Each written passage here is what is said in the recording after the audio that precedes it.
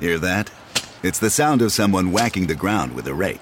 Specifically, they're beating around the bush, which we've done enough of in this ad too, so let's get right to it. The new Moneymaker scratch-off from the Ohio Lottery doesn't beat around the bush. Money Maker. Play the game and you could win money, up to $2 million. With more than $88 million in prizes, ranging from $50 to $500, Moneymaker cuts right to the cash. Lottery players are subject to Ohio laws and commission regulations. Play responsibly. McDonald's presents Burger Reviews by Hamburglar. Today's review, the hotter, juicier classic burgers. Mr. Hamburglar. Rubble, rubble. He said, of all the McDonald's burgers I've ever hamburgled, these are the hottest, juiciest, and tastiest. Rubble. Hurry in and enjoy one of our $3.50 bundles, like a daily double and small fries for a limited time. Price and participation may vary, cannot be combined with any other offer, comparison to prior classic burgers. Ba-da-ba-ba-ba. New host, who dis? Ugh, I hate that. Hey, Gunts, it's the Greasy Threesome from Page 7 here to talk to y'all about our upcoming New York first ever live show. My name is Jackie Zabrowski. My name is Molly Neffel. And my name is Holden Gucci McNeely. You are far too old to say that, BTW. Y'all know we got a new boy up at our sleepover, and it's time to lock him in the bathroom and make him say Bloody Mary. We're not gonna traumatize him just because he's new. Joke's on you, I love being locked in the bathroom. You're a monster, but guys, the first ever brand spanking new Wizard and the Bruiser and Page 7 live show is coming up soon. We would love it if you would join us at the Bell House in New York on June 9th. We are going to put on a bit of a doozy show for y'all. We've been wanting to do this for a long time, and I'm super excited to meet all you guys. So join us for our debut and be the first to peep on the live show experience. Mosey on over to New York. Come on, help us kick this pig. You can grab tickets in the show notes of today's episode. Come on, you know you want to come sing with us. I have never sung a day in my life. My life is mirthless. Let the great experiment begin! There's no place to escape to. This is the last podcast. On the left. From your grave. That's when the cannibalism started. What was that? Okay, I want to address something up top here. Whoa. Okay. All right. Some criticisms I received. I want to talk about this. Are you going into are we in criticism corner? Listen to me. I'm back against the wall. All right, I'm in a corner here, and that's where I'm the most dangerous. I know it. Right? But I had several messages saying that I neglected to make a single Jim Penis Town joke. Wow. Last week, Jim Peniston, one of the main witnesses of Rendlesham, who we talked about many times, they've said that I neglected my duty, that I fell asleep at the wheel. Wow. By never once calling him Jim Penis Town. Now, honestly, you don't think, honestly, you know me. I think about it, yeah. If you're a ride or die listener of the show of the last 8 to 9 years, you know for a fact, all I see is Penis Town. I know it. When I look at his name. All I do, I look at it, and it's just Penis Town. Right. Penis ton, he's got a ton of penis. Ton of penis, Penis Town, ton of penis. That's all I see when I see his name. But this is a serious story. This is one of the more important UFO stories that existed. Right? And this is the permanent record now. Right? Because we enter into the public record as soon as we do these episodes. Absolutely. Well, thank you for keeping it classy and not mentioning his name sounds like Penis Town, although you did just mention it about 14 times. So that's fine. I mean, we're keeping it classy nonetheless. I am trying to glow up. I'm trying to show up, right? Every day. Be here 110%. Marcos, look at me. Am I filled with energy, ready to do the show? Yeah, he is. Look at him. He's glowing. He's glowing. Yeah, you see me? Looking at Kissel. He's pouring kombucha on top of the 18 beers he drank last night. Think that's going to help? I was doing better. I'm on my kombucha kick. It tastes like beer, but it doesn't have any of the hangover side effects. Very nice. Yeah. Oh, interesting. Well, that's my statement from the very top, from the heart of last podcast to you. Oh, I'm right. sorry, and I'll never neglect my duty again. Well, absolutely. Duty as in shit. Oh. As in my big fucking dookie dukes. Wow. I'm covered in dukes. I'm a big baby sitting in my dukes. Well, and indeed, the tale we're going to get to today is spooky, ooky, and dookie. This is last podcast on the left. I am Ben with Marcus Parks. Hi. Hello, Marcus. And, of course, we have the newly reformed Henry Zabrowski, but not in the way of it's like, maybe he's better. He's actually worse. I have not been rehabilitated by free speech jail. Good. I am moldering inside of free speech jail, and I'll tell you what, if I get out of here, I'll kill again. All right. I swear to God. Well, but honestly, speaking of Penis Town, we can't wait to come to Australia.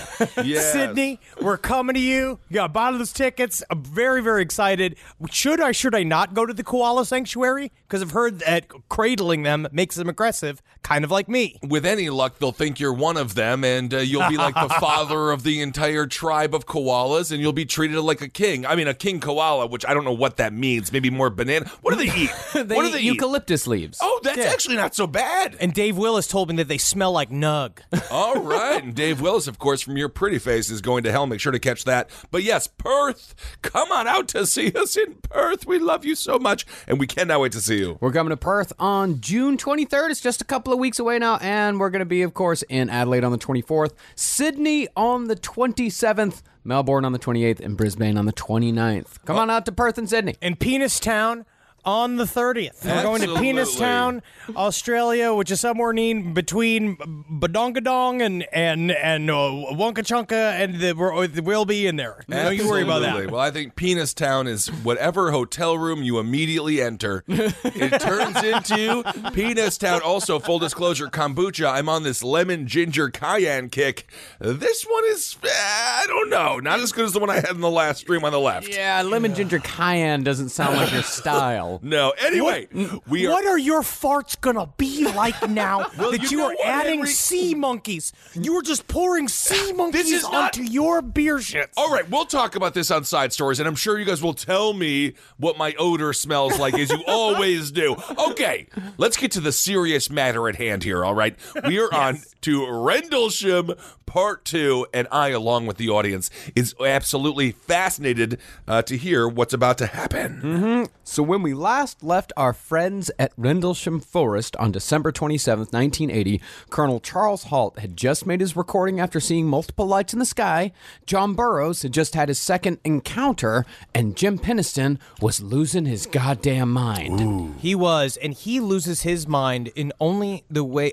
he is a cross between Steve Brule and the father from King of the Hill. Oh, really? He is Hank Hill and Steve Brule if he's one, because he's strange. He's a toe-shaped man, and him talking, I've listened to hours of him speaking now. Of course. And he cannot talk. But the way that he talks about it, he's like, because me? I'm one of those guys, right? I need to have a pot of coffee and eat a thing, right? So all this time is and I'm wound up. I'm in sitting there in my cup, and I knew it's just about, well, if I ain't going to be asleep, I'll best be having myself a little bit of a pot of coffee now. And I was like, I am going to fucking throw my laptop into the street. I love him. Now, Penniston's the one who did the more articulate drawing, is that right? Yes, and Penniston was the guy who actually touched the mysterious craft when it landed that first night in Rendlesham Forest. Okay. And of course, he was having a bit of a hard time dealing with the whole situation. In fact, according to Charles Halt, the colonel who made the recording, Penniston needed a full week to recover from the experience. That's a little bit of like getting out of work. Don't you? A full Are you week? calling him a malingerer? I don't know. A full week is a little bit like I had a cough for one day and let's stretch it out because, I mean, Oprah's on. What I will say is that what we're covering at the end of this episode is that Jim Penniston had a abnormal experience. When he touched these, like, you got to remember, he suffered from missing time. He was inside what he called and many other called a bubble of influence around this craft. He felt energy surging throughout his whole body, probably like the first time he got touched downstairs by old Judy back in the day. You know what I mean? When he was 7 years old and Judy was 49. But he was forever changed. Well, in addition to just his mental struggles, which sounded a hell of a lot like PTSD, Penniston was also beginning to develop a nasty inner ear problem, which was eventually diagnosed as Meniere's disease, which causes tinnitus and dizziness, among other things. So that's when you just put a dollop of mayonnaise in your ear every night before you went to bed to stop the sounds of construction, and then it turns out you got a disease. Is that from personal experience? Where did? Oh, That is an interesting idea, but Yeah. It seems like a very specific idea. No, I learned to love the sound of construction. When you want to sleep in New York, you just have to love the sound of hammering, and then you got to work it into your dreams. Now, the Air Force never offered any sort of help to Jim Penniston when it came to medical treatments. But as Nick Pope points out, that doesn't mean that the Air Force just left these men to their own devices. Soon after the events in question, the debriefing and eventual cover-up began. The original statements taken after the two incidents were from 5 men: Fred Masters, J.D. Chandler, Ed Cabansang, John Burroughs, and Jim Penniston. they scooped these guys up pretty fast because at first everyone was laughing, but these brass essentially showed up to be like, okay, what was the AFOSI? All of the Air Force internal police, they showed up. Now, these statements only concerned the first night, the landing night. But the strange thing about these statements is that they didn't deny that there were lights or strange goings-on, nor did they even deny that there was a mechanical object involved. Actually, these reports, as far as UFO sightings go, are not as skeptical as one might think. A few of them are actually filled with defenses of the character of John Burroughs and Jim Penniston, because neither men were prone to flights of fancy. Jim Penniston couldn't even play Monopoly because he's just like, you mean to tell me that there's a boot walking around buying real estate? Oh, my goodness. That ain't real. It never been real. So this is interesting. So they got to go through, like, these guys aren't crazy. These guys are totally rational. That's the majority of the report. Yeah. Interesting. But they took it very seriously because, again, what we covered in the last episode, this turned out to be actually a very important base. So these guys showed up, and when they said that a craft alighted in between these two heavily guarded, very, very secret, our fucking nuclear contingency. Oh, yeah, man. In Europe.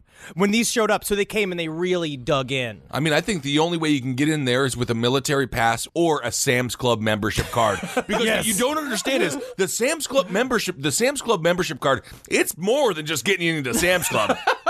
They will beat you with batons if they find out that you entered into a Sam's Club without the membership. They will beat the hell out of you. It is harder to get in there than the Masons. I know for a fact that everyone who is checking receipts at Sam's Club now works for the TSA. They are intense. But these statements did definitely leave out many of the, as Henry would say, wooey-woo details, such as the missing time and the strange symbols. In fact, with a few of these guys, the Air Force just showed up with statements for them to sign. Airman First Class Ed Cabansang, who was Penniston's driver, actually said that he was told to sign his statement without question. And if he did sign the statement, his involvement would be over.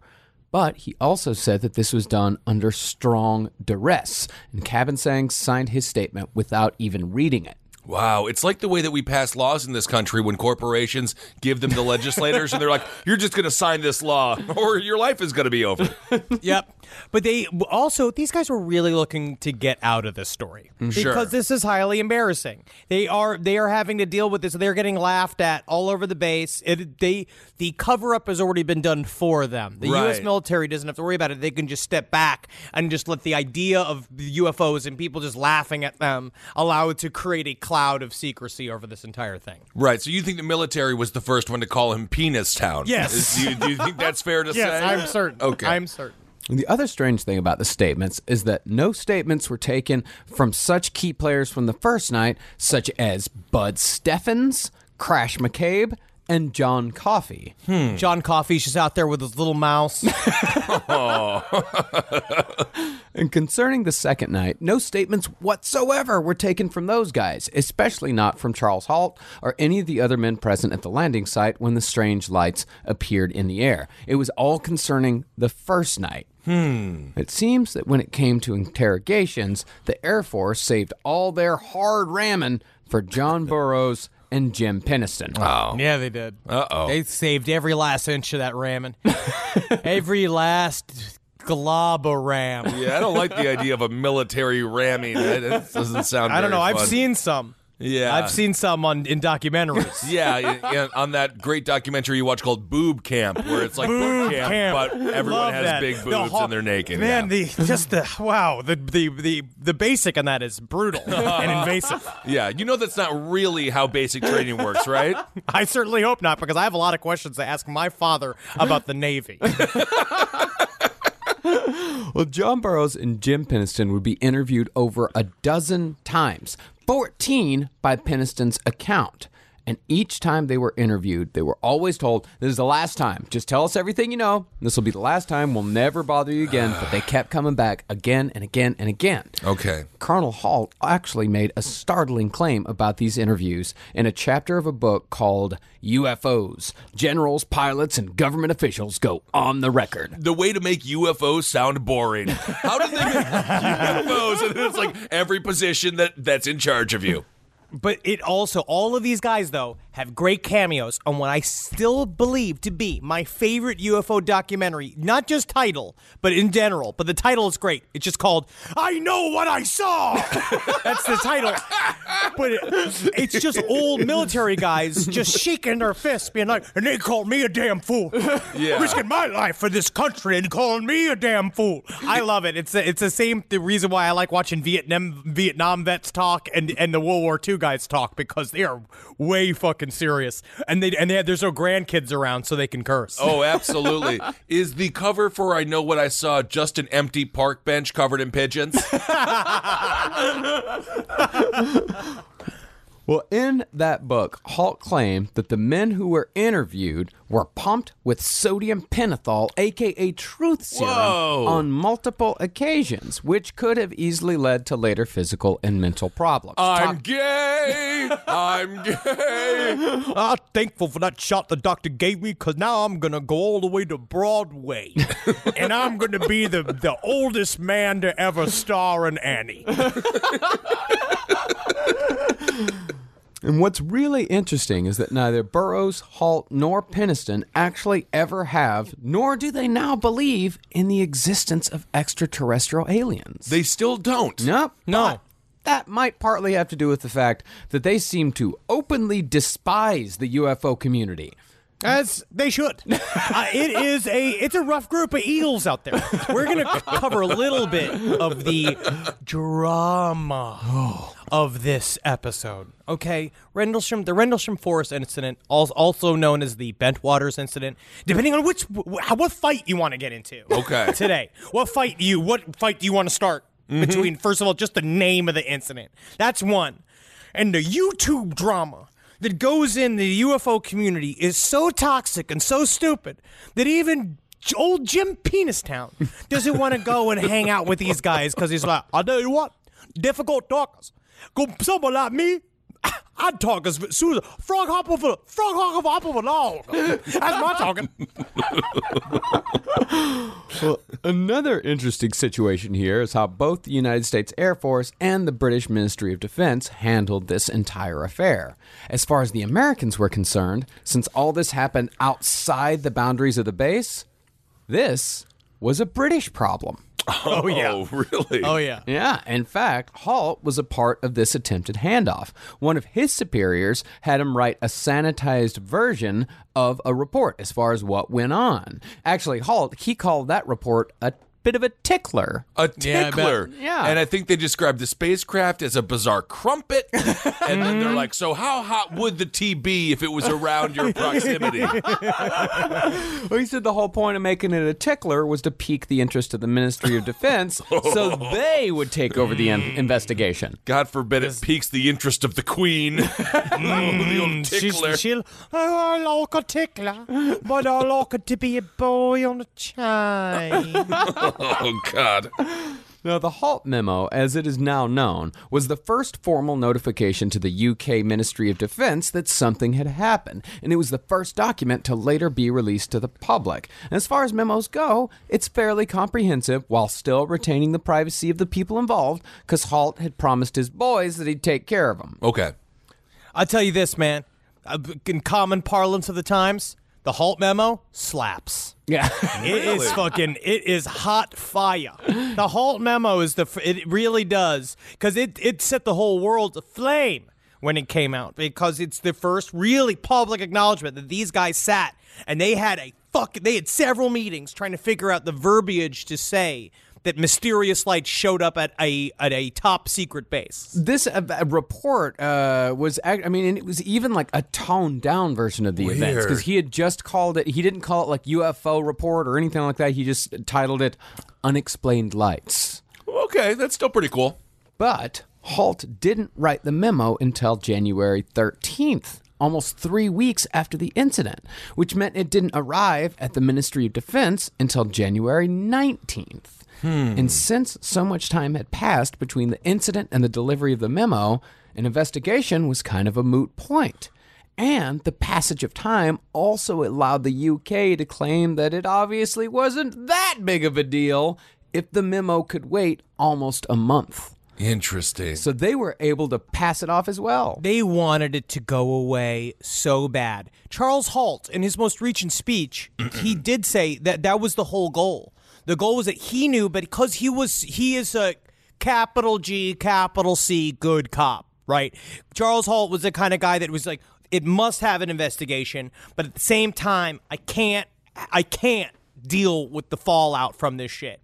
So he wrote the Halt memo afterwards and slow rolled it, hopefully that, essentially be like, someone will come and handle this one day, but I've done my duty. Well, I mean, in fairness, it wasn't that long. It was just 3 weeks after the incident. I mean, this is before email, folks. Like, things were a little bit slower. It's not like they waited a year or something. I mean, that is true. But I guess when, there's an incursion into a military base, 3 weeks is a pretty long time to wait to tell somebody about it. Sure. But even though Halt was the good cop, he still fucked up. Uh-oh. Yeah, of course. He made one mistake in the memo, and this mistake ended up muddling the entire affair. He listed the date of the first encounter as December 27th, when actually it had been on the 26th. You gotta get the date right. So, when the UK did finally do a cursory investigation, signifiers such as the next day and the following night were completely useless when it came to checking radar in an investigative capacity. Yes.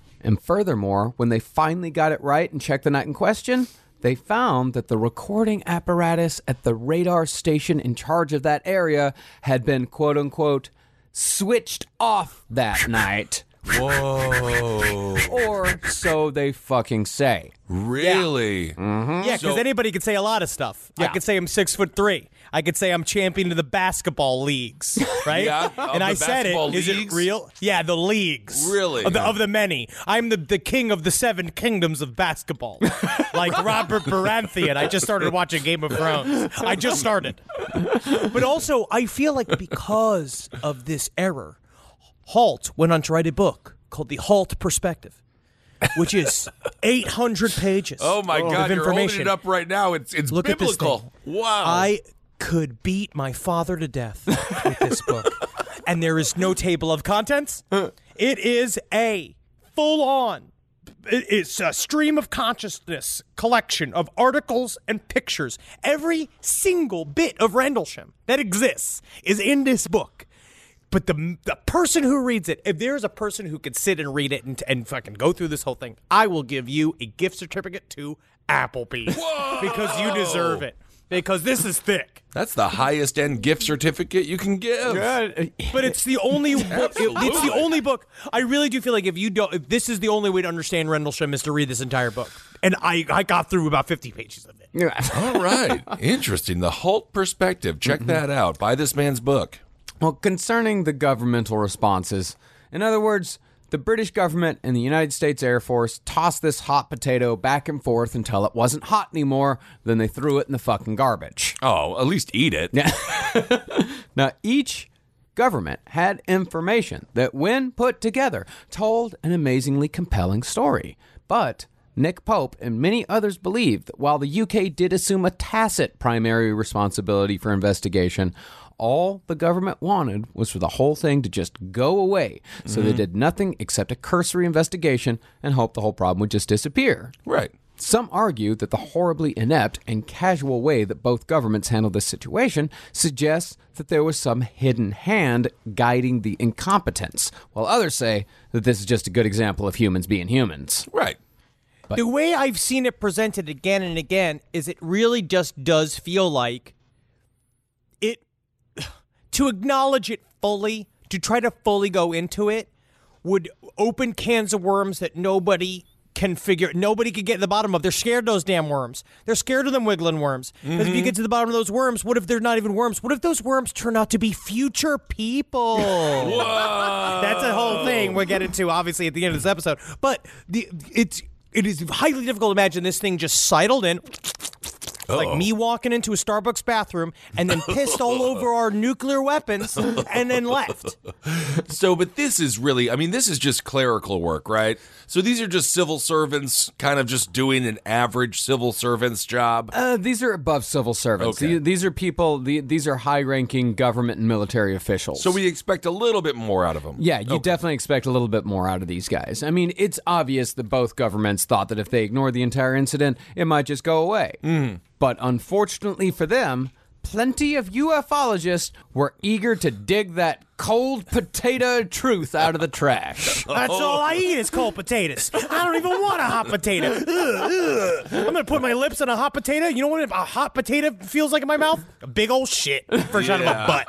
I like a cold potato because then I know that it's a root that's got hard nutrients in it going inside my fucking egg-shaped Stanton Friedman's tribute body. If you're the military, I truly think you would prefer hearing the hard stomping of a group of an army of orcs coming to destroy you than the small pitter-patter of ufologists. Ufologists just like all is in our little Nike Air Max shoes with little bubbles in them. That's the nitrium gas in my shoes, sweet. No, I don't think that's just air, I think. From your grave. This podcast is brought to you by Squarespace. Finding work-life balance can be tough, but Squarespace gives you the tools to reach your goals and have time to celebrate. Squarespace is the all-in-one website platform for entrepreneurs to stand out and succeed online. With the new guided design system, Squarespace Blueprint, you can select from curated layout and styling options to create a personalized website optimized for every device. Get your website discovered fast with integrated, optimized SEO tools. Plus, make checkout easy for customers with easy-to-use payment tools. And with Squarespace AI, you can explain what your site is about, choose your tone, enter what you need, and get auto-generated text. And that helps you save time. I know I'm sitting on about 2 literal wheelbarrows filled with horse pics. Now, part of the issue has been is a lot of these pictures are getting stopped at customs because some of them do depict various world leaders in horse-like circumstances that seems to be pinging a lot of these custom agents' accounts. Now, so what I've done to do is so while I'm trying to work on hand smuggling these horse pics over various country borders, I then also have time, because Squarespace is doing all the other ad work for me, to go and work on my Killdozer at home. So thank you, Squarespace, for allowing me to diversify in the best way possible for this country. Head to squarespace.com for a free trial when you're ready to launch. Go to squarespace.com/left to save 10% off your first purchase of a website or domain. Save big money on everything. Now at Menards. Make quick work of your outdoor cleaning project with Masterforce outdoor and landscaping tools. The 80-volt cordless trimmer is powerful, efficient, and hassle-free. So you spend less time working on your yard and more time enjoying the results. On sale now through May 19th. Check out our wide selection of Masterforce tools and see the rest of our deals on Menards.com. Save big money at Menards. Legend has it, underneath the NJM insurance offices lies a room of rejected mascot memorabilia. Is it real? No one knows. But we do know NJM is proud to put policyholders first. No jingles or mascots, just great insurance. NJM. Live from your grave. Now, last week, we actually lowballed our number as to how many people saw the lights in the sky on the night that Charles Halt made the recording. It wasn't 60. It was actually over 80. And that's just the people on the military base. That doesn't even count all the people in Suffolk. Okay. And when those dudes on the military base started going off base just a few days after the incident to return to their local pubs in the British countryside, Word of the incident at Bentwaters Woodbridge started getting around after the drinks loosened up the tongues a little bit. They turned to the Bonnie Raitt song, "Let's Give Them Something to Talk About." Everything is top secret until you have a couple of Guinness. Yep. Specifically, an airman named J.D. Ingalls told a version of the story to a local musician named Chris Pennington. And Pennington's girlfriend, Brenda Butler, was a bit of a local UFO nut. Ooh. Oh, yeah. Oh, yeah, dude. And he turned that into one of those, like, prog soundscapes that Marcus loves, called, like, lights in the sky, lights in my eyes. Like, and they were like, cool, all right, cool. Yeah. By the way, we have single-handedly revived the career of Joe Meeks because of last week's side stories. So I guess that's good. Hey, I mean, he's been dead a long time. All right. But maybe his family will enjoy the, well, no, it's not going to be that much extra money. Okay, great. Yeah. It's really not. I'm sorry about that. Well, that woman, Brenda Butler, and another woman named Dot Street were part of an organization called the British UFO Research Association, or BUFORA for short. Ooh, honestly, that's one of the better UFO acronyms. I like that better than even what's his putz? KUFOS? Yeah, KUFOS. I fucking hate KUFOS. Yeah, BUFORA sounds very, and it also sounds very British as well. Yeah, it sounds like a hot chick, man. BUFORA coming in. BUFORA, queen. It sounds like a lady with no underwear on. That's Absolutely. Why I like it. You have Elvira, queen of the night, and then you have BUFORA, queen of the noon. Yeah. I love it. She's covered in sandwich meat. Well, those two women worked with another writer named Jenny Randalls, who pulled all the information together and wrote an article for the Flying Saucer Review in 1982. And that article was quickly followed by another in a small publication called The Probe Report. Yeah. Yucks. Well, it's actually pretty interesting. Most of our readers are senators, but they say they were disappointed with the content. The truth is out there. Inside my asshole. Thank you, Mr. Lindsey Graham. Yeah. You know, I love it. You know, I love a solid investigation. Whoa! But the thing was, it was actually the Americans who really brought the big picture out of the shadows. A few dudes here in America, subscribers to the Flying Saucer Review and the Probe Report, had a tool that the British didn't have. An AK-47. Oh, yeah.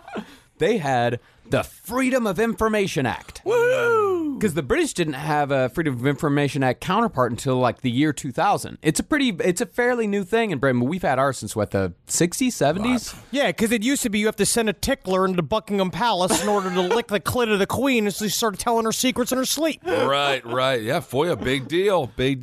Well, using the information the Brits had given them, the American ufologists were able to submit well-targeted Freedom of Information Act requests, and those requests uncovered the infamous Halt memo. Okay. Yes. And with that, the Peniston and Burroughs experience with the craft landing in the forest became public knowledge for the first time. Not even the British ufologists knew about the actual craft landing in the forest at this time. So we can do a USA chant. USA. I mean, it's a humble USA chant, but nonetheless, we did something good here. They did just file paperwork. But well, it's a humble USA. That's what a ufologist weapon is. A ufologist weapon is the protractor, unusual tenacity, and paperwork.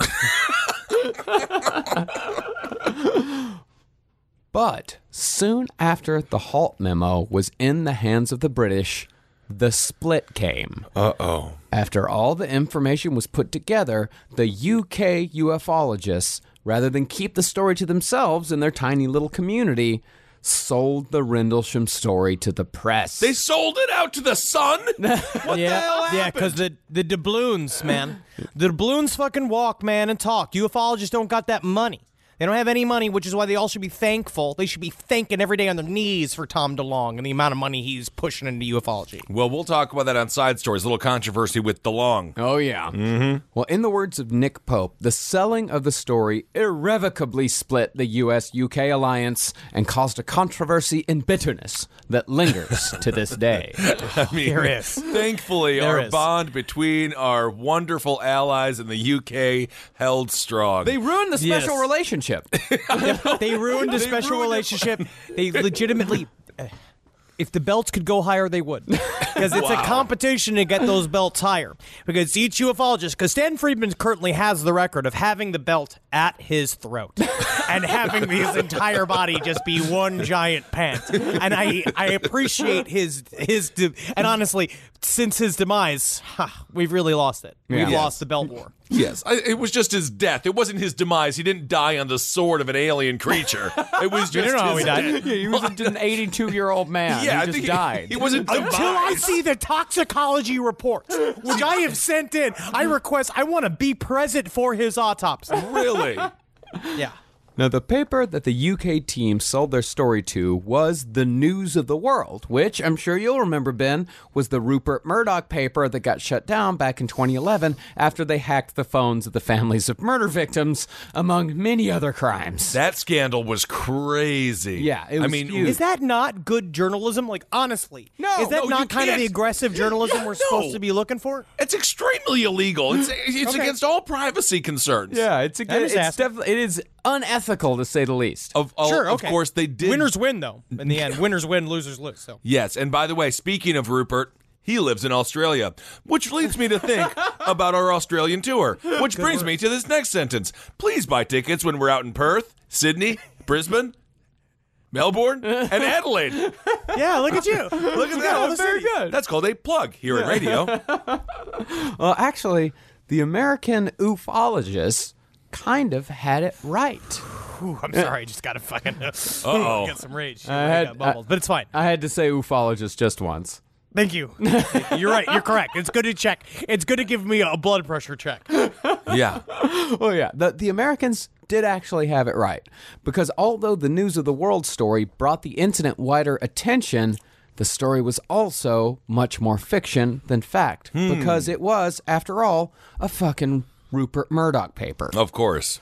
Furthermore, traditional journalists, and this is just my personal opinion, traditional journalists, especially those working for a Sunday weekly in England in the early 80s, don't usually have the necessary, let's say, sensitivities or the eye for subtlety that's needed to properly report a UFO sighting. All right, I'm just going to push back a little bit. Fox News' Ben Kissel raising his hand in the back. Did people not consume these papers like they were going out of style? They just gave the people what they wanted. They wanted steamy. I want to throttle your fucking throat right now. Yeah, we're going to literally, I want Marcus to drop kick I am you. coming back to Top Hat, like, as soon as we get back from Australia. Like, I'm coming back. They want steamy info on aliens. Yeah, it doesn't help. It doesn't help anything. No, it doesn't help. Well, that's what I'm saying. Okay, I'm not saying it helps. I'm just saying that's what people want. Like traditional journal. Yeah, exactly. That's what people want. But you know what else people want, Ben? Big Macs. Coca-Cola fucking poured into their mouth 24 hours a day. That doesn't mean it's good for them, Ben. Yeah, No, it that's doesn't. all they want. They It doesn't want. matter. That's all they want, man. All they want is hot pockets filled with fucking Oxycontin. That's what the people actually want. That's exactly what they want. And that's... Sometimes what people want isn't what they need. Remember the Rolling Stones song? That's the one true good song they have. Well, that's been ruined now as well. By what? Donald Trump still plays it after every speech. Okay, well, yeah, now the Rolling Stones have completely been ruined for me. Yes. Sorry. Sweet. I don't want to be the bearer of bad news the past 2.5 minutes, but this is the reality we live in. We changed that fucking reality. Okay, we can't do it right now. We're talking about Rendlesham. In the process...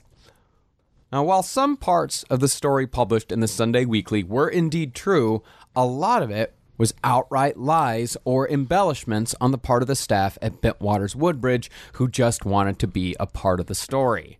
Yeah. And there was no person at Bentwaters Woodbridge more guilty of embellishment and outright lies than a man named Larry Warren. Yeah, dude. What is with the Warren last name? Yeah, they're all the Warren family, it's like Amityville. Yeah, Warren is always Warren is attached to the paranormal world in the same way that Bundy is attached to the true crime world. It just pops up again and again and again. Strange. But Larry Warren originally went by the pseudonym of Art Wallace when he first spoke about the Rendlesham Incident. Larry Warren has become a little bit of a side project of mine while doing these episodes because Larry Warren, he's a maverick.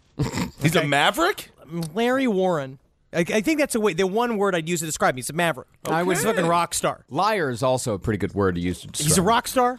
Well, he is. In my mind, it's like in the world of drama. In this world, because there's a lot of drama within the Rendlesham, or as they like to call it, the RUI, right? Where it's like there's a lot of weird shit going in there, a lot of fighting. Because Charles Holt, to me, right, he's the Mariah Carey. Oh, he's the true diva who doesn't care what anybody says, and he doesn't listen. He doesn't even let them absorb. He doesn't even let them stop his stride. Right. You got Jim Peniston. For me, it's kind of like a Brandy, where he's kind of a down-home girl. Still kind of capable of fucking throwing it out at any fucking time, right? But it sings good hits, fucking stable center of the story. Right. But Larry Warren, he's kind of a left eye. Yeah, I'd say he's like a Lisa Left Eye Lopez. He's a little unpredictable. He'll burn his ex-boyfriend's house down. Yeah. But he also can lay some licks. And he is highly unreliable. Wow. Well, it was just the sad anniversary of Left Eye's passing very recently. I believe it was last week. I saw an article. She was the best. TLC was great. Oh, good. So I'm on time. This is perfect for me. Yeah, Great. you really nailed it. We're timely. We're cool. We're hip. Now, although Holt and other officials maintained for a long time that Warren wasn't even stationed at Rendlesham, that's because they just didn't know him, because Warren had showed up just 2 weeks before the incident and remained, and I'm right on this, right? Like, he just kind of remained a low-level grunt his entire time there, right? He was there for 2 weeks when the Rendlesham incident happened. Now, to put it kindly, as Nick Pope does, Larry Warren is, in a word, controversial. I thought you called him a liar. You were already... Well, I'm putting it kindly right now. But you already called him a liar. I did call him a liar before, but now I'm calling him controversial. I don't know. I called him a maverick. Yes. Now, he's what's known in the UFO world as a standalone, meaning his version of events don't match anyone else's in any way whatsoever. Okay. In any way whatsoever. He made up quite a bit of stuff. All right. But Larry Warren left the Air Force in 1983, meaning he could talk about anything he quote-unquote saw that wasn't classified information. And all the other dudes involved were career men, so they weren't able to speak publicly until the early 90s. Yeah, these bunch of scabs. That's what he used to say. Larry Warren talks like that. He is a human cigarette from Queens. He is from my time. He sounds like a combination of my father and my mother. And his everything is being like, they allowed themselves to get rolled over by the man. Me, I left because I knew I had truth to tell. And me, I'm the only person who ever gave a sandwich to a black kid in a segregated restaurant.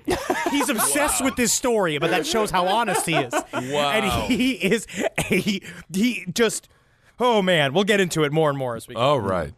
No, as such, because Larry Warren got out in 83 and the rest of the guys got out about a decade later, for a long time, Larry Warren was pretty much the only whistleblower when it came to Rendlesham Forest. Or at the very least, he was the loudest whistleblower. So he had a full decade head start to get the narrative out and really control the conversation. Mm-hmm. He tried to control the conversation. He actually did help get the Holt memo out on a wide scale because when he wrote the book with Peter Robbins, Left at East Gate.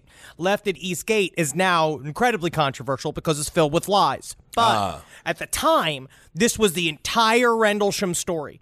But he fucked it up, right? Because he was the first person to introduce it. It's like if the guy that invented donut holes, right? If instead there was a guy before him that came out with donut holes, but instead of calling them donut holes, he called them like shuggy dumps. Ooh. Right? He just fucked it up. He just fucked it up, and he was just like, how I'll do it, see, is I'll take the donut bed and I'll stick it up inside my asshole and I'll fit it in exact size on my asshole. It's shuggy dumps. It's shuggy dumps. But because Larry Warren, he took it all a bridge too far. And then the bridge burnt down. Right. And now Larry Warren's living in an inner tube in the lake. Ooh, he's going tubing. Not bad. Something to do during the summertime. Well, what follows now is Larry Warren's version of the story, which supposedly occurred the same night that Charles Holt recorded the tape we heard in episode 1. It starts off with, there I was, with a 10-inch cock, thick as the dickens. You can't believe how big my dick was. I couldn't even wear pants. I had to go to the circus store and get elephant pants. I was playing stickball with Frank Sinatra and my best friend Bobcat Goldthwait. Oh, really? Wow. So Warren claims that he was one of the guys assigned to take the spotlights into the forest on Charles Halt's orders. And when they got through the forest and out into a field, however, Warren said that he and 40 other men, both American and British, were faced with a pulsating, glowing fog. Remember, so this is just to set the scene a little bit. Right. Holt and everybody else were at dinner for their Christmas celebration. It was like an award ceremony. They're at dinner. They got called. Guys came in and said, it's back. The UFO is back. And they all left. Larry Warren is saying he was out there with that original crew that saw these lights and then saw it with everybody else. But they say that they don't remember. And now he still may have been there because we don't remember a group of 40 people. Yeah, he could. He very much was there. Okay. He was there. Yeah. Okay. Sure. But he said as him and the other guys saw a pulsating, glowing fog, the tranquility was broken by a voice over the radio. And the voice said, quote, "Here it comes. Here it comes." Did he say, here it comes, like he was indeed speaking to the head of his penis? What happened? Here it comes, Jim Peanistown. All right. I'm gonna shoot these orbs all over your fucking back, you fucking dirty Air Force bitch. All right. Well, it sounds like a deleted Nixon tape there. That's very good. So here it comes. Here it comes. Okay. No, I don't think, Henry, I don't think they said it like they were orgasming, but maybe. I don't know, actually. That's how I would have said it. I know how you would have said it. And in a second, a small red ball of light came flying at high speed from the coast and hovered in the field right above the glowing fog, then exploded with a flash of light so bright it hurt Warren's eyes. Oh. Or so he said. And when Warren looked again, he saw that the ball had been replaced with a craft 30 feet across and 20 feet high. Oh, that's much larger than the scale previously talked about. Much. And this is a different craft altogether than the craft that Jim Peanistown saw. This was a craft that he is adding to a story that is not real. Okay. Yeah. Warren said that the craft he supposedly saw was pearl white and pyramid shaped with a few blue lights on the underside. In addition to that, Warren said the thing was translucent and he could see indistinct floating figures inside. And at that point, Warren said Halt, or another guy, stepped forward and began speaking with the figures inside. Warren couldn't hear everything they were saying, but he said he definitely heard phrases like electronics division and apart from another world. Whoa. He did, really? It's the AV squad from space, and they're there to set up the monitors so that you guys can watch, like when we used to watch Willy Wonka when our sub was in and the teacher was out. Of course. So he heard two things that were very on the nose. But I will say, honestly, we talked about a little bit last time about how intelligence is, like, if we're poking through the universe, right? If intelligence poking through the universe into our brains and creating these visions, it's quite possible that he saw these things. And the problem is that everything else does not connect whatsoever, which we'll get into. Yeah. Nobody else saw any of these things. But people did say that they saw something. Yes. So that's what makes this interesting. It's not as if they're like denying seeing anything. Yeah. No.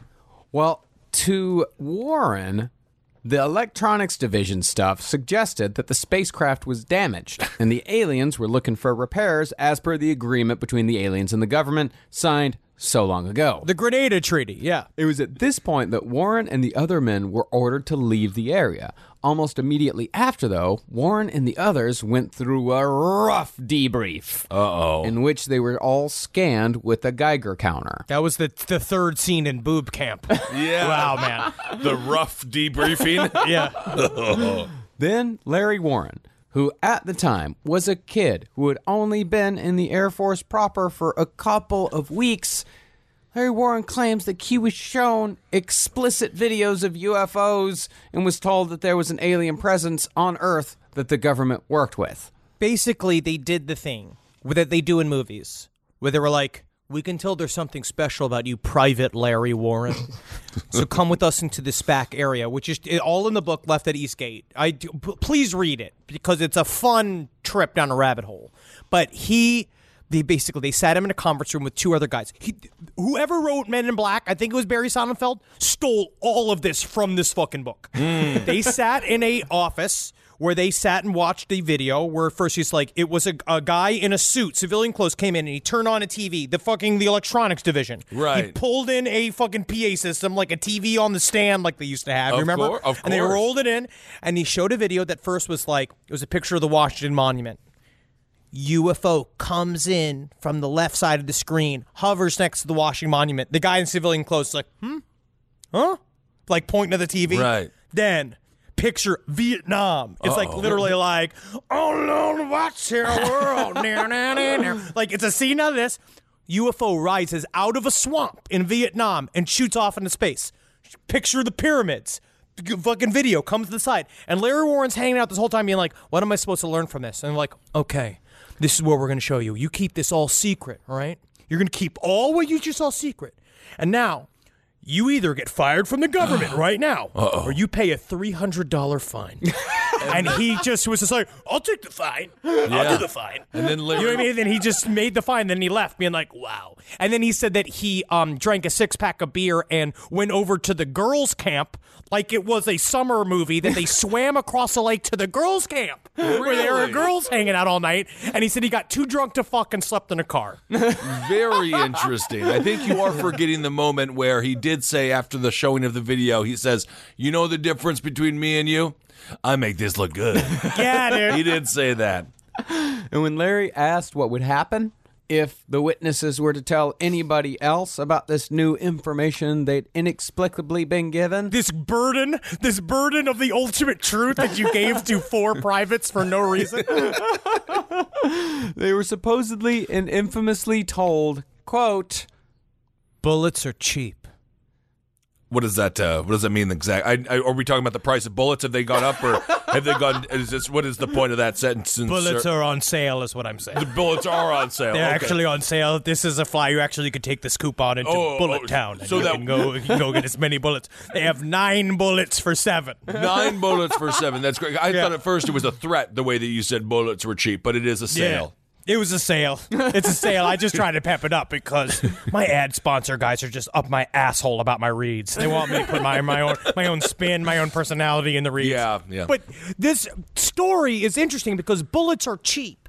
It becomes the mantra behind this whole thing, and it's all from Larry Warren's side of the story. This idea that the U.S. government was really going to try to kill these people, where actually I thought it's more of the Peanistown and Burroughs story. Just of call it being, him Peniston. Stop calling him Peanistown. I wish I could. Now it's stuck in there. Now it's honestly, he has a fan mandate to call him Peanistown. Fan mandate. One guy fucking sent him a DM on Twitter. I don't know. It's true. Peniston. But no, so Peniston will go back to being mature. Okay. Peniston and Burroughs, they were soft debriefed. They were not given the hardcore. They weren't threatened with violence. They just assumed that all of this would die a natural heat death of a UFO story where it would just kind of lose fuel and go away. Okay, so they were Showtime's Red Shoe Diaries debriefed, and the other ones were just like kink.com debriefed. Yeah. Okay, I get it. Now, despite this threat about bullets being cheap, Warren was pretty damn loose-lipped with the story. But according to him, there were some consequences to all this. Years later, he said that he was kidnapped by the Men in Black and taken all the way back to England to an underground facility beneath the Air Force base where the sighting happened, where he was, quote-unquote, interrogated. And again, in a scene from Men in Black, he was put in these giant chairs, literally just like the scene when he has to fill out the paperwork, right. And Will Smith can't. It is that room that he was put in, and then they came in and interrogated him again. So any evidence of this? Yeah. Was there any evidence that he was taken by the Men in Black over to Europe? All obviously a gross fabrication. Okay. Yeah. In fact, this isn't even the original form of the story. The story kept changing over the years. Yeah, and Warren is even admitted that part of this story came from Adrian Bustinza, who actually did have an encounter with Burroughs during the second night. He was the guy that was driving the Jeep when the UFO came down and checked out Burroughs. He's like what happens on Instagram now where they just copy a bunch of other people's work. Yeah. He's like, I'm an aggregator of ideas. I'm not stealing ideas. I'm an aggregator. I'm a UFO curator. Right. That's what this is. But cause there's a part of me that I want to believe one half of the story. And I always like when things go to Planet Xenon. I love the story about the Dulce base. I love all of these stories. The problem is that this is the type of thing that ruins the party for everybody. Yeah, of course. This is the type of him lumping in all of these things into the story because he was the first one out the door to tell the Rendlesham Forest incident story. It just fucks up the party for everybody else. He's the poop in the punch bowl, as they say. Mm-hmm. And Warren's lies actually just broke the heart of one poor ufologist. Oh. Peter Robbins, who is the co-author of Left at Eastgate. His name is really Peter Robbins? His name is really Peter Robbins. He had to write what must have been a humiliating mea culpa, apologizing for believing and working with Warren for so many years. These guys had like a 28-year relationship. Yeah, and it just happened. The Left at Eastgate actually was just finally taken out of print because, and the main thing that drove the split of their relationship was that Larry Warren photoshopped himself in pictures with John Lennon because John Lennon was his favorite, and Stevie Ray Vaughan. And they have a series of pictures of them together where then he went on to sell fake versions of memorabilia from John Lennon and Stevie Ray Vaughan, like Stevie Ray Vaughan's shoes. Yeah. And then he said that he got a pair of glasses from May Pang, the girlfriend in between when John Lennon broke up with Yoko for a hot second and he was with May Pang. May Pang had a pair of his glasses apparently and let him wear it, and May Pang was just like, he didn't get any fucking glasses for me. And Larry Warren was trying to sell him at Sotheby's for $20,000. Yeah, and he actually did get part of his Stevie Ray Vaughan memorabilia through Christie's. He was able to sell it at Christie's, but Christie's, after a very short investigation, had to refund I think $7,000 that some dude paid for what was supposed to be Stevie Ray Vaughan's guitar and I think a hat. Because, Stevie Ray Vaughan always wore those fun hats. Of course. Yeah, were the fun hats because he was the type of bald I'll get when I start wearing my fun hats. He also sold a mason jar of Jaleel White's breath. Really? Which was weird. That was weird. It sold for $17 to a man on the street. No kidding. No kidding. Love Jaleel. Come back to us, Mr. White.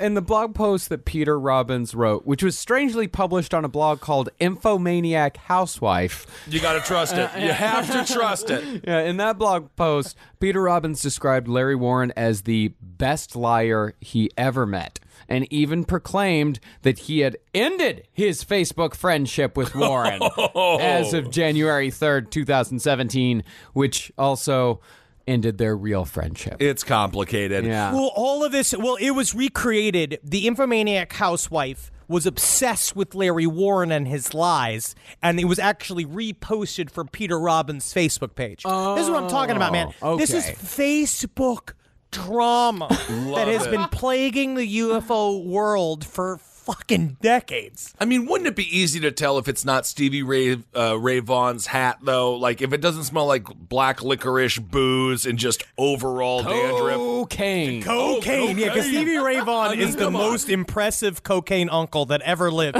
And Larry Warren is right with him. Larry Warren, the two of them together, if you saw the Photoshop picture of them together, it does look like your Uncle Larry's awful 42nd birthday party that you were forced to go to, where they were just in and out of the bathroom, just fucking covered in sweat, talking about how they were going to open up a bowling-themed bar together. I think that's just called a bowling alley, Mr. Warren. Man, fucking yeah. That's exactly it. We call it the bowling alley. We already have... But the thing, yes. But we already have 3 of those in town. Do you think that we're going to need another? No, there's no bowling at ours. No, there's no bowling, it's but themed. it's called No, man, you got big bowl seats. Right. Look, dude, we got long, thin food. Right. That's what we got to do. Yeah, any concern that pin-shaped food. Any concern the clientele is going to be immediately disappointed when they came to bowl. But Fuck them if they don't fucking get it, dude. Fuck them if they don't get it, dude. Let's open it up. Well, the thing is, the damage Larry Warren did to this whole story wasn't just the reputation of Peter Robbins. Peter Robbins honestly seems like a sweet and very sincere man. I genuinely feel for him. But Warren did immeasurable damage to the credibility of the story. His bullets are cheap line has plagued this story for years because skeptics, rightly, if not pedantically, point out that maybe bullets are a lot more expensive than the spooks claim because there's no shortage of people involved in the incident talking about Rendlesham. This is not about the price of bullets. But honestly, at Christmas time, they raise the price of bullets and then they say they're cheap because they put a sale, but that actually just brings the price down to the regular price of bullets. Mm-hmm. Have you shopped for bullets around Christmas time? How would you know that piece of information? Yeah, I do. Every fucking year, I at least look. I at least just look at the prices. But that's why the Hall perspective may not be the book that you want, but it's the book that you deserve, the Rendlesham Incident. And you should try to force it in your mind if you ever want to fucking consider yourself even an amateur ufologist. Wow. Well, there's no shortage of possible explanations coming from skeptics when it comes to explaining away the incident at Rendlesham, a few of which we will address right now. All right. The prevailing theory that we've been hearing again and again from people is that this whole thing, which occurred at one of the most sensitive and heavily armed NATO bases in Europe, was just a big, elaborate prank that got out of hand. Really? Rise from your grave. Mom, I got the job in Manhattan. Do you have a warm enough winter coat? What about your car? I'm selling it with Kelley Blue Book Instant Cash Offer. How? I enter my license plate number, miles, condition, upload photos, and boom, an official cash offer from a local dealership. A cash offer instantly? Oh, did you call Aunt Stella? She's right there in Massachusetts. Mom, I literally just got the job. Not everything is as simple as selling your car with Kelley Blue Book Instant Cash Offer. Price it, fix it, trade it, sell it, KBB.com it. People think the new fresh fragrances from Glade are fresher than fresh, like creator Kate. This Glade Orchid Neroli candle is so fresh. It's like fresh as watching a sunrise in Santorini. Yeah, I'm going to need more of those. Explore the new Glade Fresh collection today. Rise from your grave. The story we keep hearing comes from 2003, published in that stalwart of journalistic integrity, the Daily Mail. I was going to jokingly say the Daily Mail. They reported that Kevin Condy, a former United States Air Force policeman, was responsible for the whole thing. Because Condy told the Daily Mail that he caused the whole incident by driving down the taxiway in his car with a spotlight covered in red and green lenses, then just drove around in circles in a foggy field with a loudspeaker going, and then just turned off the lights and drove away, and that was Rendlesham. Okay. And he said he'd pretty much forgotten about this prank until he saw the Rendlesham story on a site for ex-military personnel, and he put two and two together. And he's like, oh shit, I didn't know that my prank caused such a huge stink. And we're not saying that Condy didn't actually do this dumb as fuck prank. I don't even fully get the prank. I don't honestly fully understand the prank. He just drove around? The prank was that some guy was always seeing lights or something like that. And so he decided I'm going to make a UFO. So he put a bunch of lights on his car and a loudspeaker playing wooey-woo noises and drove around in a circle. And he's just eating cheese sandwiches, tooting up his car, just be like, I'm an unidentified farting object. Oh, they won't even get the joke because I'm alone in this car. But it's highly unlikely that 80 Air Force personnel would have confused Condy's fucking Pinto driving around in circles with a UFO in the sky. Because there are people even joke on the military and their ability to be observant. I mean, honestly, even that's a lot to stomach. Right. Yeah. And what he's saying sounds a lot more like Larry Warren's version of events anyway, because he said he was driving around in a fog and Larry Warren was saying there's a whole bunch of fog and blah, blah, blah. Okay. And furthermore, all the dudes who were involved in this incident, like Halt and Peniston and Burroughs, they all knew Kevin Condy. And while they would not put it past him to do something like this, Condy wasn't on duty on either of the nights in question. And if he did do this prank, he did it a few nights later. So he might have done this and just no one really paid attention. It's a lot of work for a very little payoff. It really is, especially also the other official story of a possible prank where in 2018, Dr. David Clark, he basically said that it was supposed to be a SAS prank where the USAF beat up a bunch of SAS troops that had tried to deal with their security perimeter, try to like fuck with their security perimeter, and then as a as retribution for beating up these troops, the SAS created as December approached, lights and colored flares were rigged in the woods. Black helium balloons were also coupled to remote-controlled kites to carry suspended materials into the sky, activated by radio controls, which seems to be a lot of work. Yeah, isn't our military supposed to not just be like, I don't know, Kevin from Home Alone, just setting up random pranks all over town? I don't know. Yeah, and also... Aren't they supposed to be protecting our nukes? It was also discovered that claim was someone had said, wouldn't it be cool if we had done all of this stuff? And honestly, it would be cool. It would be kind of cool. I mean, I don't know. Yeah, I mean, the SAS, they're some of the biggest military badasses in the entire world. And yeah, I guess they could do that. But it was a guy saying, like, wouldn't it be cool if we had done that? And then the story got picked up and ran with. It just doesn't. They did that. It doesn't seem like the movies are accurate. There is no Robin Williams. There is no John Candy in Stripes. There is no humorist in the military. No. Just these big old beefcake guys trying to tell jokes. It's not going to work. Wasn't Dave Barry in the military? So, in fact, there was. And I believe Mark Twain was a tickler for the U.S. Army, right? Well, but Mark Twain is not a comedian. I think Louis Grizzard, he's a humorist. The famous humorist Louis Grizzard, I think he was in the Army. Yes. Yeah. Rob Riggle. Rob Riggle. All right. I know that one. He was a Marine. He's very funny. He is very funny. Okay, fine. I stand corrected. Well, another explanation put forth came out in 2009 from an Ipswich man named Peter Turtle.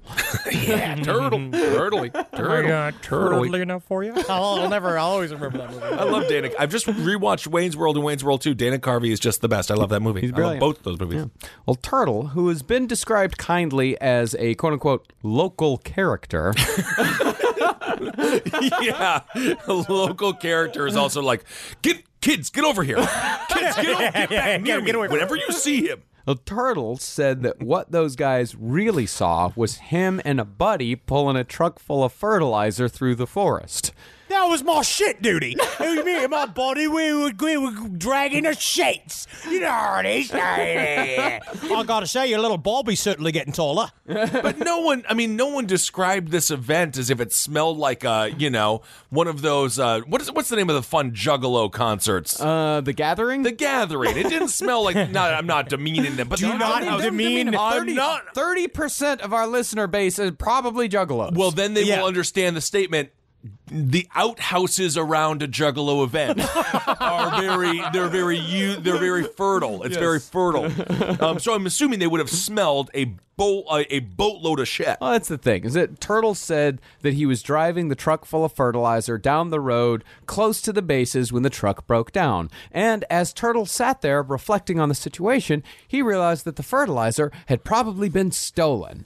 So it's either been stolen or I lost it, and I've never lost a shit in my life. Because you know where you go to look for it? It's in the toilet. Just cut to someone looking like Chris Farley from Billy Madison when he stole all the sandwiches, but instead he's just eating all the shit. No, someone left all this whole truck full of chocolate. They left it for me. So after Turtle realized that the fertilizer was probably stolen, he and a friend towed the truck into Rendlesham Forest and set the whole thing on fire in an attempt to destroy the evidence, and it was from this big pile of burning shit that all the pretty colors were made. I mean, it was one of the better s'mores I've ever had. You wouldn't think that shit would make such a tasty, tasty roasted marshmallow, but it really does. So far, this holds up. Yeah. This makes a lot of sense.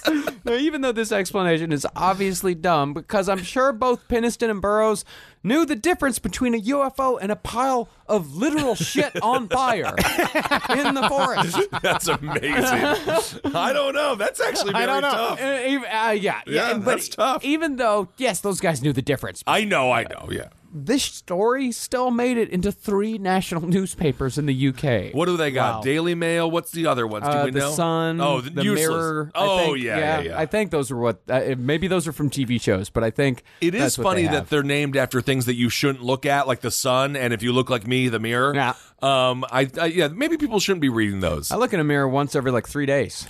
That's scary, though. I feel like, you can look in a mirror. You don't look bad. No, I know, but I just don't think about it. I don't feel the need to. Yeah, I would go through life without a mirror. I'm fine. Yeah, I rarely go outside. Yeah. Well, this is a lot. There's a lot being revealed. So, discounting any human activity on the ground, we must now turn to what was seen in the skies. Now, while it is true that meteor activity was present on the night of the 26th, those meteors were only seen for a few seconds. According to the boys, the lights they saw were long and sustained. Another possible explanation is that a Soviet rocket re-entering the atmosphere may have been the object seen in the sky. But this would have appeared as a fireworks display moving slowly in straight lines, which again doesn't match up with any of the reports. It sort of matches up with the later reports after the craft took off, after Peniston and them saw the craft hover up out. They said later on they saw hemispheres of light in the sky, that it could have been that then. Could have been. Sure. You know. But anyway, this event also occurred hours before the sighting. Okay. Now, concerning the craft on the ground itself, some think that it could have been part of a training mission. The description of the object resembles a boilerplate command module, which from the outside resembles the Apollo command module used in the lunar landings. Okay. Some think it could have been dropped by accident in the middle of the forest, while others think, again, could be a prank. But this command module weighs 9,000 pounds, which means whoever it was behind the prank or the accident would have had to use a gigantic helicopter. That means that the witnesses would have seen and heard said helicopter. And there's no way a helicopter could have silently taken the object out of the clearing at the speed impossible manner that Peniston reported. Unless the Men in Black did it, because they have their silent black helicopters. But that seems to be an American thing. And I think that maybe the Men in Black were busy training Will Smith. I know it. To be the cockiest, newest member at the time. So they couldn't have been in two places. No, absolutely not. Is it possible that they went for like beefcake pallbearers that were just like real strong, that could scuttle really, really fast and carry something 9,000 pounds? Okay. Yeah, it's possible to have a bunch of nude strong men out in the deep forests of Rendlesham just at your beck and call. Right. Yeah. Yes, exactly. Like you're the real, what's his name? The Skull Man? From Red He-Man, Skull? from Skeletor? Like if you're the real Skeletor? Yes, of course. And this still stands, by the way. When I die, Marcus and Henry are my pallbearers. We're not doing the pussy approach with the wheels. I know. You guys are going to be forced to carry me. Just to let you know. No, we'll drag your coffin. Is it just the two of us? No, I might allow Holden, but Holden's just going to weigh you guys down even further. Yeah, he's just going to pretend. Plan. Yeah. Oh my God, Holden is going to pretend. Then, of course, there's the infamous lighthouse. Now, we addressed the lighthouse briefly on the last episode, but it's worth examining further. The source of this explanation was a local forester named Vince Thurkettle. And I'm only as high as your knee. And I live inside a flower. And I like granting wishes to little boys that find me. Oh, that's great. See, when the Rendlesham story first broke in the UK press, reporters descended upon the area and spoke to whoever was willing in order to find their scoop, because everyone wanted the scoop. Everyone wants a scoop. And it was Thurkettle who suggested the lighthouse as an explanation. But there are problems with this. Now, as we said last episode, the witnesses were most likely familiar with the lighthouse. And when you read the full statements from the first night, that fact is confirmed. Many of the witnesses actually used the lighthouse beacon as a point of reference. Oh, that's what it's for. Yeah, as in, like, the light was on our left while the beacon was to the right. Most of the witnesses used that lighthouse as a point of reference. But to be fair, there were no official statements taken from the second night where the lighthouse really would have been in view. But this, at the very least, establishes that men stationed at Bentwaters Woodbridge were familiar with the landmark. Right. Furthermore, the actual lighthouse keeper himself does not support this theory. Really? This is what he said. I know what my lighthouse looked like from the forest. I've seen it in all weathers. It just could not do what those airmen and local people describe the UFO as doing. And that's the lighthouse is kind of like me daughter, which is why I never let it go to sleep. That's the plot of The Ring. Isn't that just the plot of The Ring? The daughter?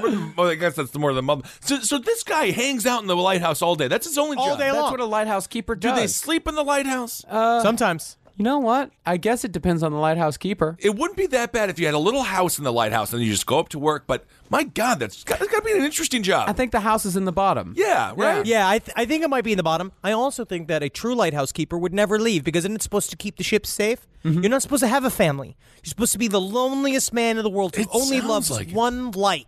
And you love boats. That's it. Yeah. You don't care about anything else. You find a woman who wants to marry a lighthouse keeper and live out by the sea. I love it. Until she dies horribly in a boat accident or killed by the government, and then you become the light keeper, which is just a renegade dude with just a gun and the law on somebody else's side. That's sad. All right, interesting life. I might do that one day. Yeah, you know what? That's a nice third act for you. Yeah, I love it. I do actually want to retire on the beach, which is so ironic because I hate being naked or even in a bathing suit. Yeah. An isolated beach. Yeah. God, a lot of getting accidentally revealed today. Oh, There's you a lot. you didn't know that? We've had a lot of conversations about that. Yeah. Oh no, he was highly reticent to put on any sort of bathing suit to the point where we were in the beautiful beaches of Italia, where Kissel just cut the legs off of his jeans and wore full clothes into the beautiful sea, and then tried to climb on the side of a rocky beachfront in order to take a shit in front of a nice restaurant in the ocean. You did that. You did the take a shit in the water thing again. You did that when we went camping once. You took a shit in the river. Okay, first of all, no, I did that on the rocks away from the people. It was a 360-degree view. No, I went into of the beach. Listen, you literally in front of beautiful Italian people. I did have a beer that entire time, though, and I didn't lose it until the very end. Now, strangely, some of the explanations that try to, I guess, make this whole thing a rational event are even more outlandish than, say, aliens. Oh, okay. Some people have suggested that the U.S. government was using an experimental ghost gun to project the images and couple that with hallucinogenic drugs in the water supply as a kind of, I don't know, like training exercise. Oh. It's interesting. That would be cool, though, if it was true. Yeah, usually they don't put drugs in the water supply. They just let it get poisoned by corporations. Now, this one might be the dumbest one of all. Now, while we do know that the government has definitely experimented with hallucinogens in the past, it's impossible to think they would introduce such a thing into a base armed with nuclear weapons. That's a good point. Yeah, maybe tripping them out on acid isn't a good idea. I don't know, but I feel like maybe isn't that the ultimate test? If they could still keep doing their jobs and our government was just Mysterio? Our government literally was just a Spider-Man villain? I guess. And while the government was also known to have drugged soldiers without letting them know what they were doing, Edgewood, they did that for, months at a time? God, yeah. That was done in a highly controlled environment, far away from even live rounds, much less the atomic fucking bomb. Yeah, I mean, unless they called it like Operation Lord of the Flies with adults, it doesn't make much sense. The only somewhat plausible explanation is that whatever Burroughs and Peniston saw was possibly some sort of experimental Soviet craft. Now, of course, if this was the case, the Soviets wouldn't claim it because that might set off World War III. Right. And of course, the UK and the US couldn't have called out the Soviet Union because that would be a huge embarrassment if the Soviets had been able to so easily penetrate joint airspace. Mm-hmm.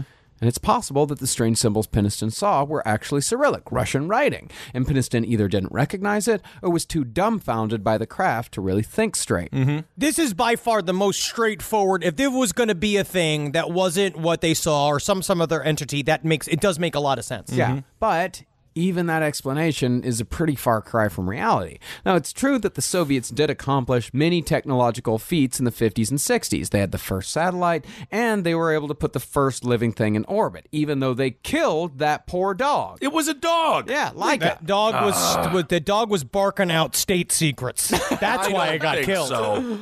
But something of this magnitude was nowhere near the capabilities of the Soviets in the 80s, who by that time were so broke they were using the same tanks over and over again in propaganda films with different paint jobs to bolster their false image of military superiority. But that's what's so fun for their 6th grade classrooms when they're making paper mache ICBMs and they're just like, this is going to be in the parade. That honestly would be such a fun way. That's a fun way to do school and weapons construction.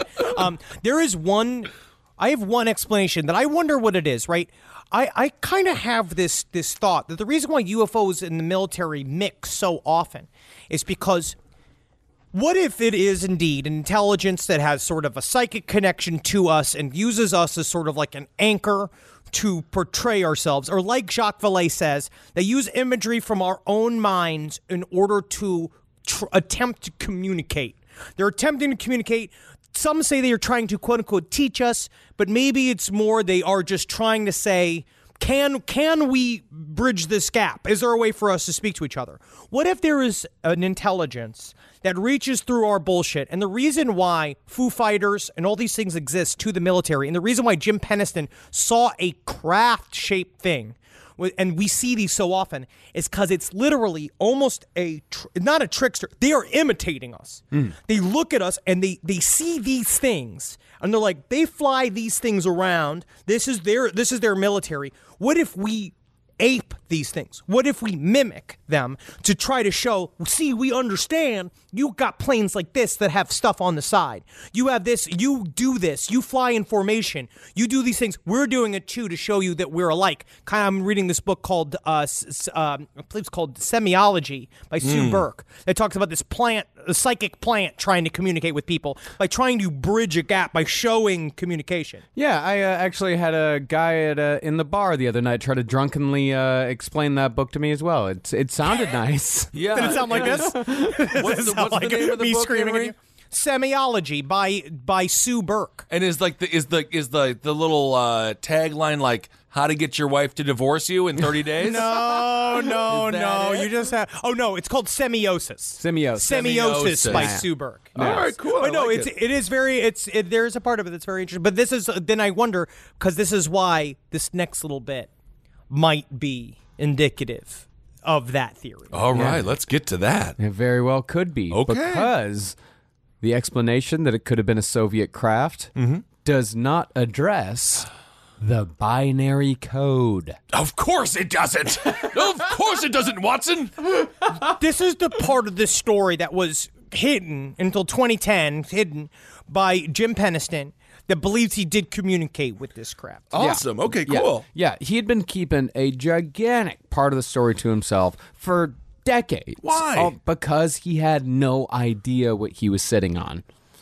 According to Peniston, a couple of days after the incident, he found his thoughts were crowded by a series of numbers, ones and zeros, repeating over and over again. And I didn't know binary code from nothing. I didn't know it from nothing. You ought to describe me what binary code is. You tell me if you know what it is immediately. I've never done it. I'm not a child of the 80s. I'm not a child of the 80s. Mr. That's all how he speaks for He does not speak like a drunk Cajun. You just tell me. I'll tell you something else. Can't wait to get out to New Orleans. Actually, his accent's making me desire to go to New Orleans. Oh yeah.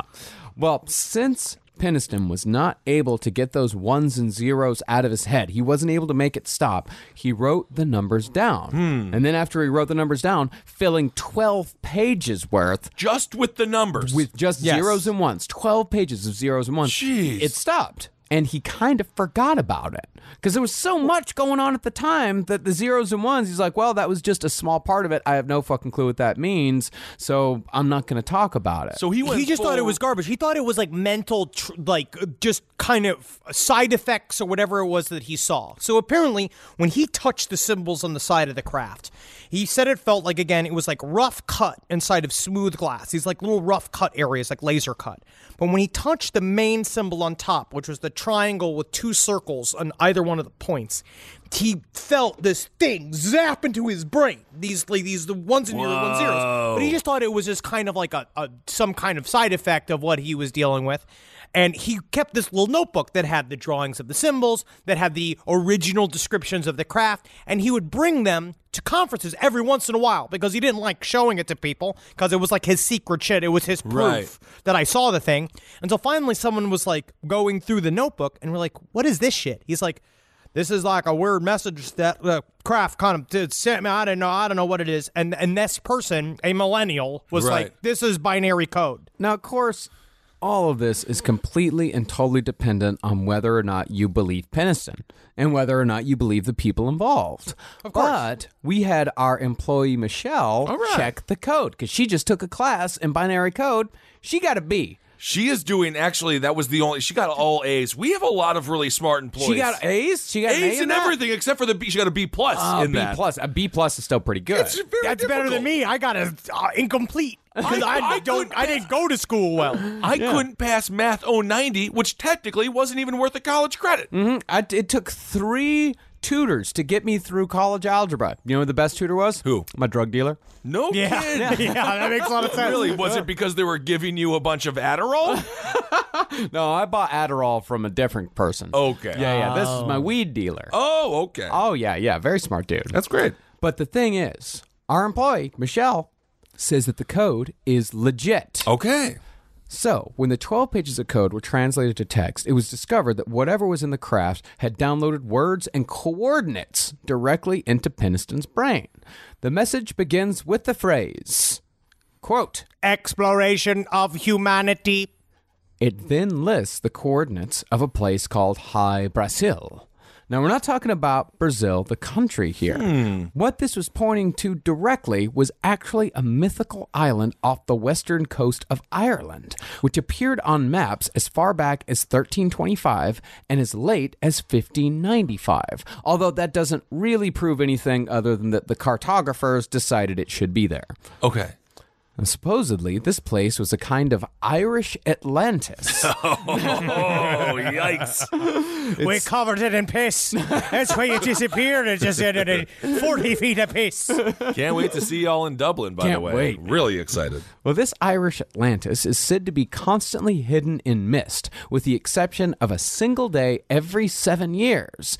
And it's visible on that day, but still, it cannot be reached. It's Brigadoon. Yeah. It's also, isn't it Black Panther? What's the name of the place? Well, no. Wakanda is totally different. Wakanda is hidden by technological means. Oh, okay. Yeah.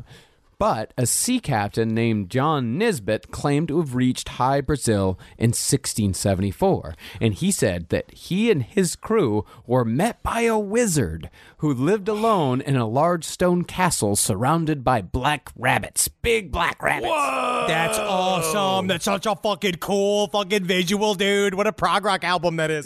Him coming out of that castle riding a big fucking weird fierce rabbit. Ooh. That's cool. Well, the message downloaded into Peniston's brain continued after the coordinates to High Brazil. It said, quote, continuous for planetary advan, period. 4th coordinate continuous UQSCBPR. The things were lost in translation. Some things were. Yeah, a couple of things were lost in translation. But regardless, the message continued to give coordinates after that. The next coordinates? Caracol Belize, which was a well-known site of Mayan ruins. Whoa. It then gave the coordinates of Sedona, Arizona, which is... Sedona? Sedona, which as we all know, I mean, that's Crystal Palace right there. Yeah, dude. That's the land of fucking quartz in this country. Oh, that's crazy. Yeah. It also listed the coordinates for the Great Pyramid of Giza, Mount Tai in China, the Nazca Lines in Peru, and the Temple of Apollo in Greece. Milwaukee didn't make the list, huh? No, it didn't go to the Schlitz Brewery. In other words, this message is a veritable buffet of ancient alien sites. That's so cool. It then closes with these 3 lines. Eyes of your eyes, origin High Brazil, origin year 8100. And then it just stops. Whoa. So I am ignorant on this. So this is how they translated the binary code. They translated the binary code, the 01001010001. They were able to translate that binary code into text. And how? Michelle tried explaining it to me, and I did not understand. It seems really hard. Okay. Interesting. Yeah. And, this is all dependent on your belief of Jim Peniston. No, but did Peniston, he wasn't there for computer sciences, right? No. So this was just him being like, I have no idea what the hell I'm writing down. It's like when you start out being a comedian and you start to write jokes out, and then you look at him the next day and you're like, yeah, wheels are round. What was the joke? Yeah. Like, why did I write this? What the fuck is wrong with me? Now you write this in a blackout? No, he is... This is one of those parts of this story that you either believe it or not. I think it's highly interesting. I think the fact that the binary code, I think that it'd be different if you wrote down a bunch of numbers and then it meant nothing, and then they, of course, if they did, and then you just be like, all right, you tried, good work. You know what I mean? Like you tried to put this together, whatever. But they carbon dated the actual notebook. And they said it was genuine. He did write it at the time. Really? And so he did show that. He didn't know what binary code was, and I believe him that he has no clue what he wrote. Who the hell knows what and the binary fact that it code even is? worked out to this is pretty interesting. That is awesome. So this is by far the most tangible evidence we have. Oh, yeah. Oh, I guess so. I mean, Without a I don't doubt. know. I mean, it is not really tangible. Yeah. It technically is still not tangible because it just comes from the mind of Jim Peniston. And it sort of vaguely refers to these UFOs as actual nuts and bolts time-traveling human beings from the age 8100. That is very cool, though. I'm just saying it's tangible from the sense we have a carbon date on the paper, so we know that he wrote it down then. And yeah, I mean, employee Michelle still thinks that they got this from the 2007 Transformers movie. She's a skeptic. Okay. Sure. Very much so, as I'm sure a lot of our listeners are out there. But this binary code stuff, it's still one of the coolest UFO stories around. All right. I mean, honestly, it is absolutely. And I think it's highly, highly compelling. Even if we put this together, that's a lot of work. Yeah. For a man to then have to get a binary code book out and figure out how to first of all, coordinate all of these things, figure out how to put all the ancient alien stuff together, create a whole backstory. He should just write sci-fi. Yeah. If he made this up. All right. So, in conclusion, while we don't necessarily believe that it was definitely aliens who visited Rendlesham Forest back in Christmas of 1980, we do believe that something beyond our current understanding did occur. But what with all the UFO disclosure that's been happening recently with the Navy, it could very well be that we're closer to an answer for what's happening with UFOs in the military now than we've ever been. And if it all turns out to be burning piles of cow shit, then so be it. So be it. This binary code spells out, smells like dookie, smells like cows well fed, smells like burning shit. I actually received a letter from a listener that has a quote in it that I actually would like to, I think applies to this, and I think it's very interesting. At Topher M. Ford is the Twitter handle of the man who sent this to me. The quote is, "Cosmic lore is absolutely ruthless and highly indifferent. It teaches its lessons, whether you like them or not." Whoa. All right, Rendlesham. Very good. That was awesome. I think this is probably I love all of these alien stories. I love the couple in Florida, the guy in the white tighty whities freaking out, doing his ninja moves. But this is, because it's all military and because we got this binary code thing, this seems like the best piece of evidence so far that we've covered anyway. And I'll tell you what, these guys, up to a certain point, again, ufology ruins lives. You don't make money in ufology. These guys really didn't make money in ufology, but you see, Halt and Peniston specifically, it changed their entire lives. The touches with the unknown does a thing to the human psyche. And we always, how many times do we say this? Do you have to be crazy to see UFOs, or do UFOs make you crazy? I don't know. I don't know what the chicken and the egg is. How many times do we say that, Henry? We talk about it a lot every single time. Like, are you a crazy person because you're seeing UFOs, or do they only communicate with crazy people? Right. Or do you see it and then you can never go back? Right. Like once you go UFO, you never do it no more with anything else, right? And so you want something like the Halt perspective, because no one's buying the Halt perspective. No one wants this in their home. I had to take this out of my home to put it in the office. I was asked gently by Natalie, being like, "It's just taking up like a lot of room on the coffee table. If you could like move it to the office," and I was like, "You're correct." That's an office book. Put that on the back of the toilet. Let everyone thumb through it with their hopefully clean hands, and they can learn a little bit while they do their business. Awesome. Well, speaking of once-in-a-lifetime experiences and things that will change you forever, our live show is so much fun. Oh, yeah. And we are super excited to see everyone in Australia. Again, Perth, come on out, guys. That's going to be the first stop on the tour. And I think we'll be there a couple of days early, right? Because we got to fly in a little bit early. Yeah. So we're going to hang out in Perth. I cannot wait. And Sydney, who knows, Adelaide. Who knows when the fuck we're going to come back to Australia? I'm treating this as a once-in-a-lifetime, just because, honestly, you just never know. So we just cannot We don't know. wait. I'm so excited. Honestly, tips to do things in Sydney, please send our way. Yeah. What's fun to do in Sydney? Please send us. I want to go see koalas. I So know. we're going to go see some koalas at some point. You are going to come out. You're going to come back without a nose. Well, I've heard that Dave Willis told me. I think we talked about this. Dave Willis said that they smell like big old nugs. Did I say that on the show? Yeah. You did.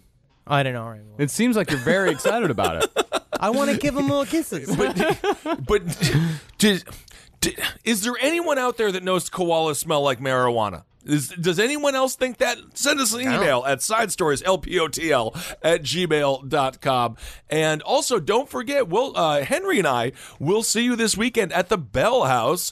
We're going to be hanging out for Jackie Zabrowski and Holden McNeely's combined show of Page 7 and Wizard and the Bruiser. Jake will be there. It's going to be so much fun. Henry and I are going to be there just hanging out, watching our buddies do a hell of a show.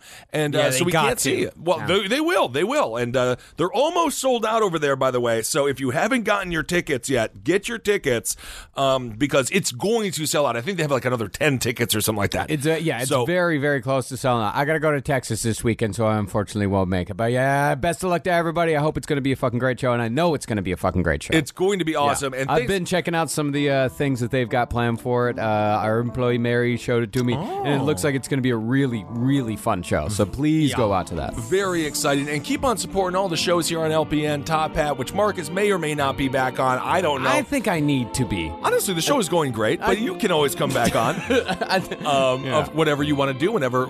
Our book is nearly completed. It's so close to being done. So that will, yes, obviously free up Mr. Pox for a little while until we put him back to work to write another tome. No more books. It's not happening. No more books. You know, Page 7, Whiz Brew, Movie Signs with the Meds. You know all the shows here. Keep on checking out the shows. Just thumb around and you'll find something you like, I'm sure of it. Hail, sweet, sweet Satan. All right, everyone. Hail yourselves. Hail me. Hail Geen. Magustalations? Yeah, very good. Yeah, very good. Very good. I have to go write some binary code down. So look to the skies. Always. Hey, what's up, everyone? I am Ben Kissel, and I'm with Marcus Parks. Hi, Ben. We're going to talk to you a little bit about Abe Lincoln's Top Hat. It's the political show that Marcus and I do. It's a lot of fun. If you want to get up to date on the weekly news of politics, check out the show. I think you'll like it. I think you'll like it. We're reasonable. We're reasonable people. We're fine people. So that's good. So check it out, because there is a lot to unpack, and hopefully it helps you get through your week. So hail yourselves, everyone. Thanks for listening. This show is made possible by listeners like you. Thanks to our ad sponsors, you can support our shows by supporting them. For more shows like the one you just listened to, go to lastpodcastnetwork.com.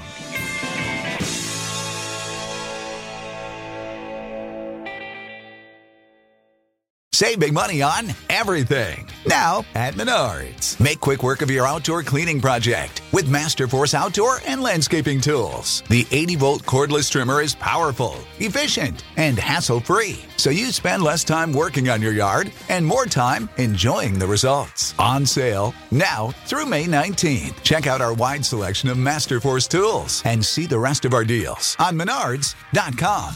Save big money at Menards. McDonald's presents Burger Reviews by Hamburglar. Today's review, the hotter, juicier classic burgers. Mr. Hamburglar. Rubble, rubble.